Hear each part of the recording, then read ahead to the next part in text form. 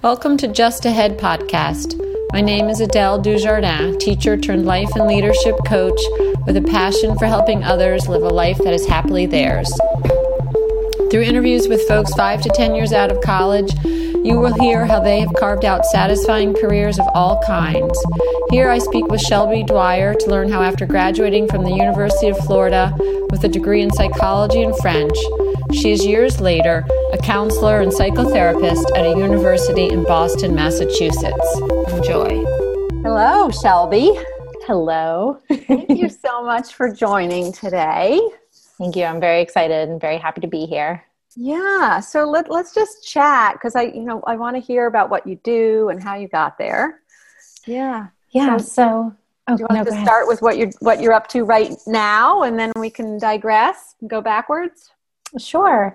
So I currently work full-time as a licensed mental health counselor at a local university here in Boston, Massachusetts. And my role there is doing a mix of things. So I'm working with students individually, seeing them approximately monthly for counseling. And I'm also facilitating this spring semester, which is actually just wrapped up last week for us, but I facilitate 5 therapy groups, 4 of which focus on depression and anxiety in our peer support style group. And then 1 is a yoga for mental wellness group that is more of like a yin yoga and mental health conversation group. And that's in collaboration with another office on campus. And then in addition to all that, I love doing programming and outreach. And actually just last week gave a webinar to the Office of the Chancellor on managing stress through a yogic lens. So moving beyond the student population and working with the faculty and staff at the university. Yeah. So when you're saying you love that, your face lit up, is that your favorite part of your job, or did you like that because it's different from what you normally do? Tell us some of the things that really make you excited about your job. Yeah, it's funny. I won't go too much into like my history, but I did theater growing up and I loved being on stage and presenting. And I've also really enjoyed in the groups that I lead. I love offering information and sort of doing that more like instructor, teacher type role. And I love doing presentations. I feel like I'm not usually very nervous. Sometimes I am. It's just really exciting to put something together and share information with people that they maybe haven't heard before or haven't thought of. And to toot my own horn, I pride myself on being engaging and I use my humor when it's appropriate. And so I think I make for a really engaging and accessible presenter. So it's definitely one of my main super, super major passions. Mm-hmm. Yeah, well, it sounds like there's a bit of the theater component. Yeah. That you're getting to be center stage and have an audience, but there's this element of sharing your wisdom and your knowledge. But it also kind of sounds like you're the director, not just the actor in it. Yeah. I hadn't thought of that. That's absolutely right. Yeah. And I mean, I certainly love the individual work and groups. Like the group therapy is so my jam as well. There's something so powerful of the connection that random strangers can form, even when they've had such different lives. And it's such a privilege and honor for me to be able to hold space for that and be in these moments where people are so vulnerable. And at that age too, college age students are just like the best, and grad school students too. I work with grad students as well. Yeah, so it sounds like on an emotional level, you're touched by what you do. Oh my gosh, absolutely. And inspired. I think you used the word inspired. Mm-hmm. What do you find inspiring? Oh gosh, that is a great question. I think there's several layers, right? In my individual work, I'm constantly inspired by my students' ability to be vulnerable and tap into those deep parts of themselves that maybe they don't feel as comfortable talking with other people about or family with. And just their ability to, when they're managing all these things, their classes and this, weird age of I'm not a child, I'm not an adult, and all the things that go with that. Like the fact that they, work so hard to take care of themselves as well is so inspiring.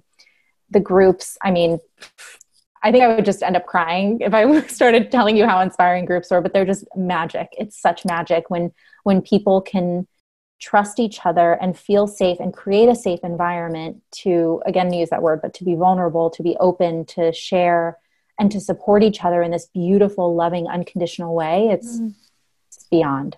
Yeah. Yeah. So it sounds like in those moments in the group, you're seeing the best of human nature. Yeah. And it seems like you just really are touched by that and then are enjoying the role as facilitator. And I'd like you to talk a little bit about that, because it sounds to me part of what maybe you like is it's somewhat improvisational. You don't know what's going to happen. Yeah, that's so funny. I hadn't actually thought of that.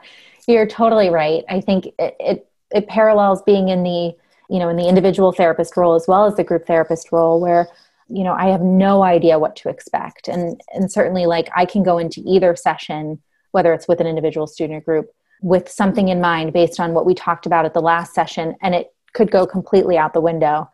And it's funny, I think my years of doing theater when I was little probably prepared me for that, to be able to just fly by the seat of my pants and go with whatever comes up. And I think that flexibility is vital in this role as a counselor, because, if no matter what type of work you're doing, what field you're working in, you have to be prepared for anything. Anything can just arise in that day. A client can be doing really well one week and then come in and completely decompensate the following week. And so, yeah, being flexible is so important. And what do you here? Let's say I come in and I'm talking with you and you see I'm not so flexible. What would you suggest to help someone grow their ability to be flexible? Certainly I think having some type of a grounding base for you. For me, it's mindfulness. In other cases, it's my theoretical approach. So coming back to what your theory is, how are you conceptualizing this client?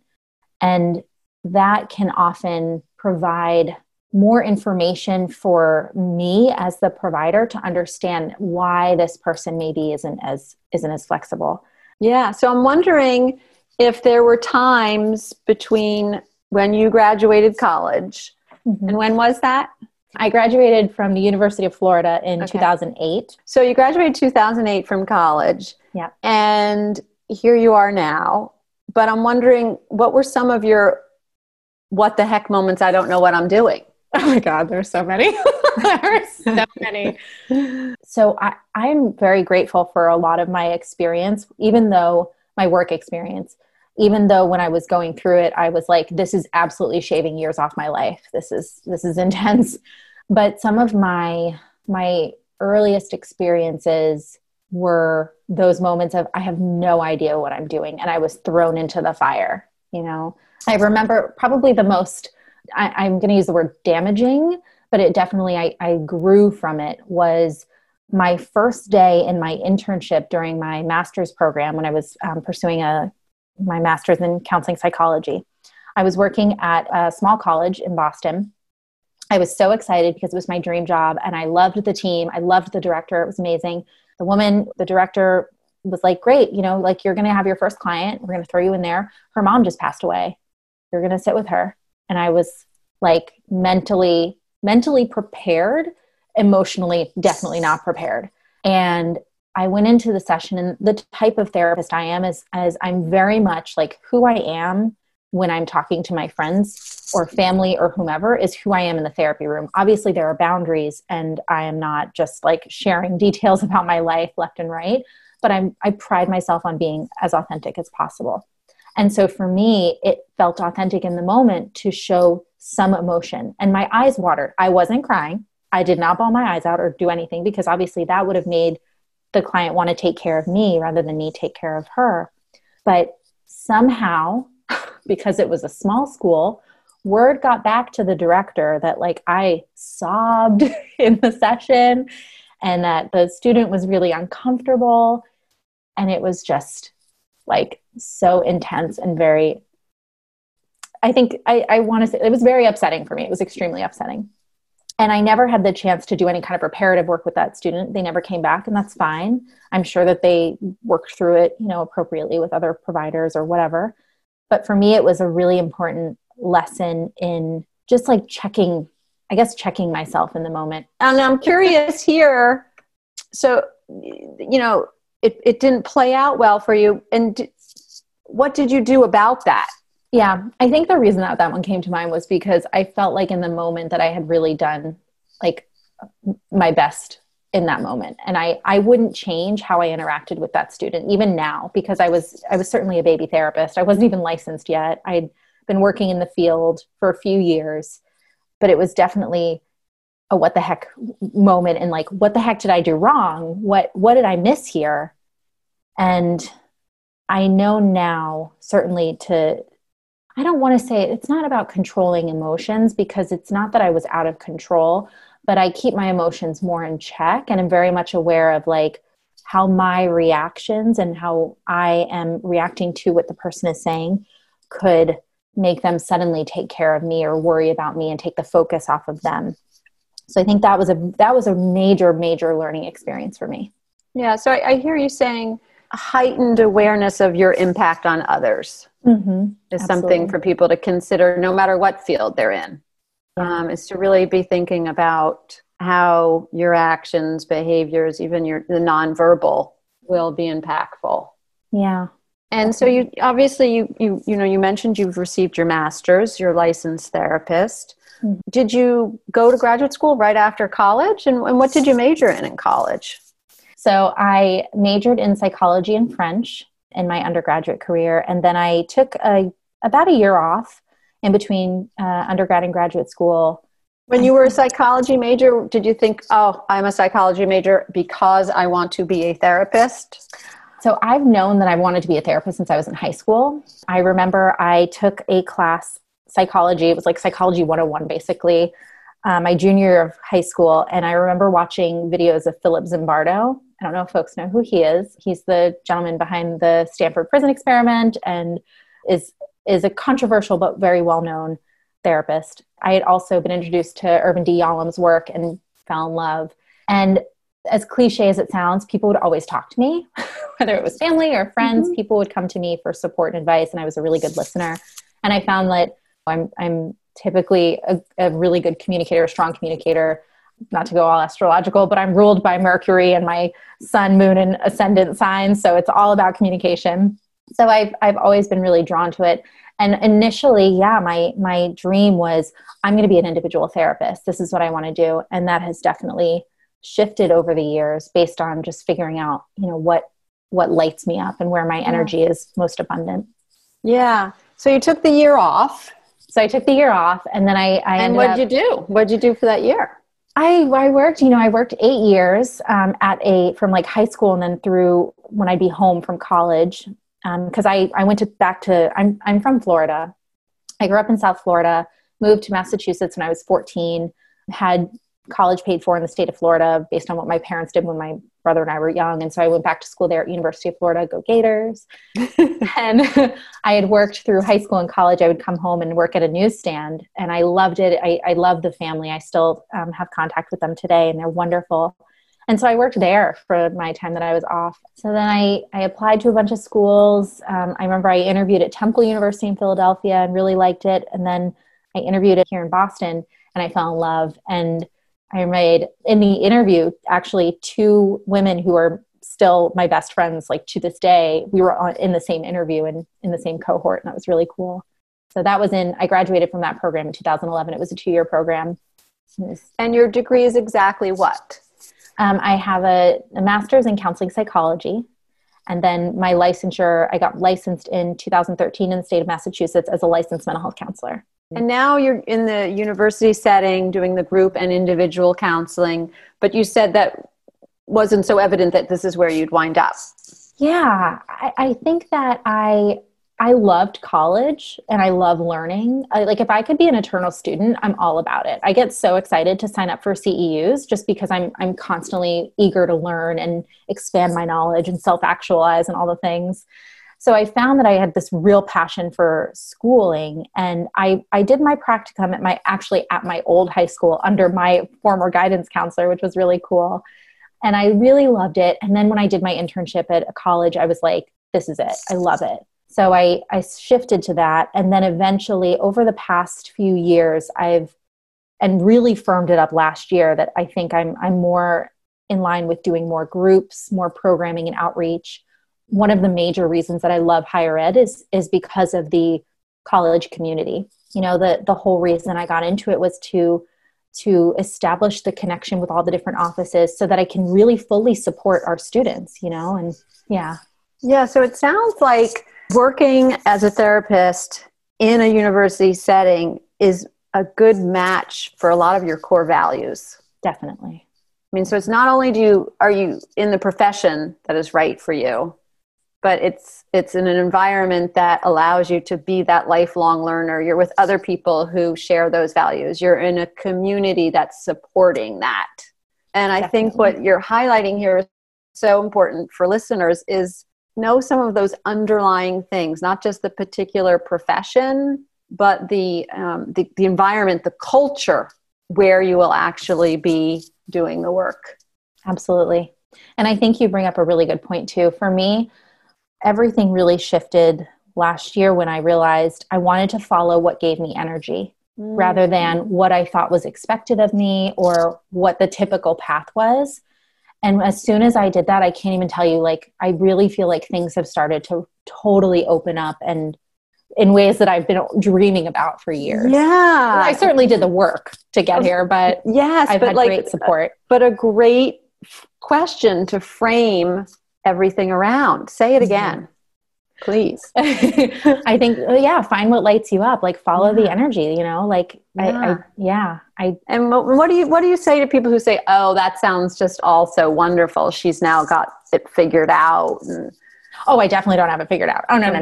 And I think that's coming back to the flexibility, right? Like I'm very certain that who I am right now is going to be very different in 5 years. You know, I'm also a certified yoga teacher, and I completed my training in February of 2018. And at that time I was like saturated with yoga. I was all about it. I was like, I live and breathe this. I practice 5 times a week. I love it. And now like I roll out my mat, you know, to teach and maybe do a couple of poses, but I have a very different relationship with it that focuses more on philosophy.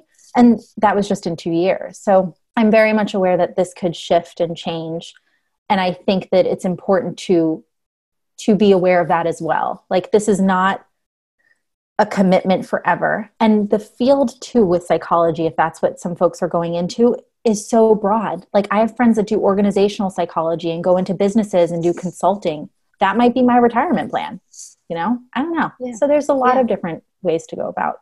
Yeah. So it sounds like to have this global question, but not assume that the answer has to be something that's going to play out for the next 10, 15, 20 years. That, you know, stay focused on the big picture and then like hunker right down on what's in front of you. Right. Create right with what's around you coming from that big question. Right. What would you want to demystify for younger folks in college or just out who are, you know, trying to figure this career thing out? Oh gosh, I love this question. You don't have to be someone you're not. You know, like you don't have to go into the therapy room like this super buttoned up professional person who puts on the therapist voice, because that's actually what I did when I'm just remembering it now as we're saying this, but that client that I met with when I was at my internship that the mom had passed away, I used to talk, I don't even know what I sounded like, but I used to talk with like this really soft voice and I would try to be really empathic. It sounds so creepy. I can't even do it. But I was trying so hard to be the model that I thought I was supposed to be and following in the footsteps of the people that had come before me or the people that had trained me that, you know, had gone to school many years prior to when I completed my program. So, you know, initially that's going to happen. You're going to mimic your role models and it takes time to really find your style. And I think that the more authentic you can be, the more beneficial the work will be in the therapy room. Yeah, or in the boardroom or on the playing, yes, absolutely, on the playing field or whatever. Yeah, right. Absolutely. I think people want authenticity. They want to interact with someone who's authentic. Right. And talk to me about fun, because it just seems like you have a lot of fun. And I am a big proponent of play and playing at work. So it seems like you're saying, so what's running through your mind? I just try to, it's not like I'm making jokes all the time or trying to make people laugh all the time, but I think that it is so important to bring a lightness in when you can. There are moments where it's certainly not appropriate, right? Like whether it's I'm talking with colleagues or if I'm in a session with someone or in group. But humor can be such a powerful way to make people feel comfortable and safe, and to let them know, like, it's okay. It's like, oh, this is fine. Like, yes, this is serious work. And at the same time, we're human and we can laugh. Like, that's okay. And it's a beautiful part of healing when you can find humor. And my next question is, what has served you the best as you've found your way in your career? I think that what has served me best is my ability to take care of myself, because this is absolutely at times really challenging work. And I had to find, it sounds so cliche to say like find balance, but that's what it is. So at least for me, I needed to find the balance of doing the work, I'm literally like pouring my heart and soul into the work that I do because I care about it so much. I care about my students so much. I love my job. That can also be draining. And I'm an empath, and I don't know if folks are familiar with that, but Dr. Judith Orloff has some really great literature on that. And so I'm very sensitive to other people's emotions. I can take them on. So it can be really draining. And for me, I know that I have to have things in place like an exercise routine, time to just be quiet and be in nature, read. I have my own therapist that I meet with regularly, and, supervision when I need it, collaborating with colleagues, but really taking care of myself and nourishing myself so that I can help other people. Because I'm totally no use to anyone if I'm drained. Yeah. And what about what served you well during the interview process, the job search process? Yeah, that had moments of being pretty grueling, especially if folks are trying to move toward licensure. At least initially, some entry-level positions are harder to come by, or are more, the ones that you want are harder to come by. And I remember like submitting so many applications and going on several interviews. And I had to come back to trusting that, I guess what served me was like my trust, my sense of trust that the right job is going to happen, trust that I'm doing everything that I can to make sure that I can get a position that I want, that's going to be, that's going to serve me and make sure that I can continue to grow professionally. And yeah, trust the process, again, as cheesy as that sounds, but really trusting in the process and believing that it's going to work out, and knowing that, it's not personal, it's business. Sometimes it might feel really personal, especially if it's like you can envision yourself in this role, you want it so bad, you've sent all the handwritten thank yous and everything, and then you find out you don't get it. Like, yeah. So in those moments, allow yourself to be sad, do what you need to do, feel what you need to feel, set a timer maybe, or give yourself a day, and then you continue forward, because it just means that wasn't the right time for you. Can I share an anecdote related to that? Yes. And I also want to know, maybe this is in the anecdote, how were you able to go to that place of trust? Yeah. Well, I have moments. I want to be real. I have moments where like, that's hard, right? It's like, it's near impossible some days where I'm like, I'm also super control freak. And so like, I want things to go how I want them to go. So it comes and goes. It's something that I continue to work on. I think for me, definitely my relationship with meditation, I took a 10-week course on meditation when I was in undergrad. And I remember near the end of our sessions, maybe it was like week 7, I had an epiphany or whatever. It was like a moment where this phrase, everything is temporary, popped into my head. And that's really become a mantra for me. And I think it helped carry me through those moments of uncertainty, knowing that it's temporary. This discomfort is temporary.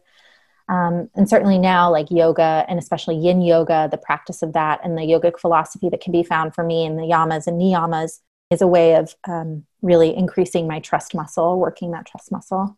And so it's funny, in hindsight, it was my dream job. And I remember I interviewed there in 2013, and I interviewed several times, and I was certain that I had the job, and then I didn't get the job. And then in December of 2014, or the fall semester of 2014, I had a friend that worked there, and there was another person on staff who was going out on maternity leave, and they were going to hire a temporary employee. And so my friend was like, you need to hire, like, we need to get Shelby in. She's awesome. I ended up working there part-time temporary. I was working a full-time job, going Tuesday and Thursday nights and some Saturdays almost every week, in addition to work this part-time temporary job because I wanted it so bad. And so I did that through May of 2015. And eventually in October of 2015, I got hired as a full-time employee. And so it was just really interesting. And I'm grateful that I didn't actually get the job in 2013 because I stayed at a different, that current job that I had then, which I'm convinced definitely shaved some years off my life. It was very challenging. It was in an outpatient partial hospital program. But that position really thickened my skin and helped me have amazing clinical skills because of the level of exposure to more acute cases. So it was just really interesting, how it worked and just the timing. I think everything happens the way that it should and the way that it's supposed to. Yeah, that's a beautiful illustration of what you're helping us understand. Mm-hmm. And also a testament to your relentlessness and determination. Is there anything else before we part that you'd like to share?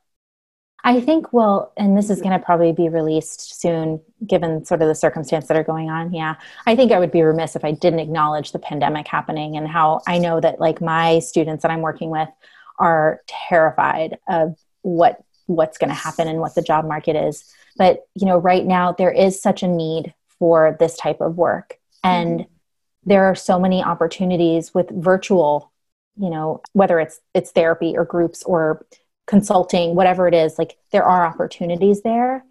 And I know that it's scary, but maybe you can come back to like that trust, and trust that like it's going to work out, which sounds so scary because it's like, well, we have no idea. Right. And like, we have no idea, but we're not going to be in this forever. Everything is temporary, and you're going to find that dream job. It may not be the first one that you get, and it's okay because you'll make the best of it. That, you'll do what you got to do and take care of yourself. Thank you so much, Shelby. It's been a treat. Thank you. And I think I'm going to steal everything is temporary. I love it. So thank you so much. And I wish you well during this time and appreciate that you shared your story. Thank you so much. This was so much fun. And all the listeners, best of luck and take care of yourselves. Thanks for listening to Just Ahead. Be sure to rate and subscribe our podcast so you never miss an episode. If you'd like to learn more about me, visit my website at www.agoodlife.coach or follow me on Instagram at agoodlife.coach. Join us again next week to hear more folks share the practical and inspirational around their working lives post-college.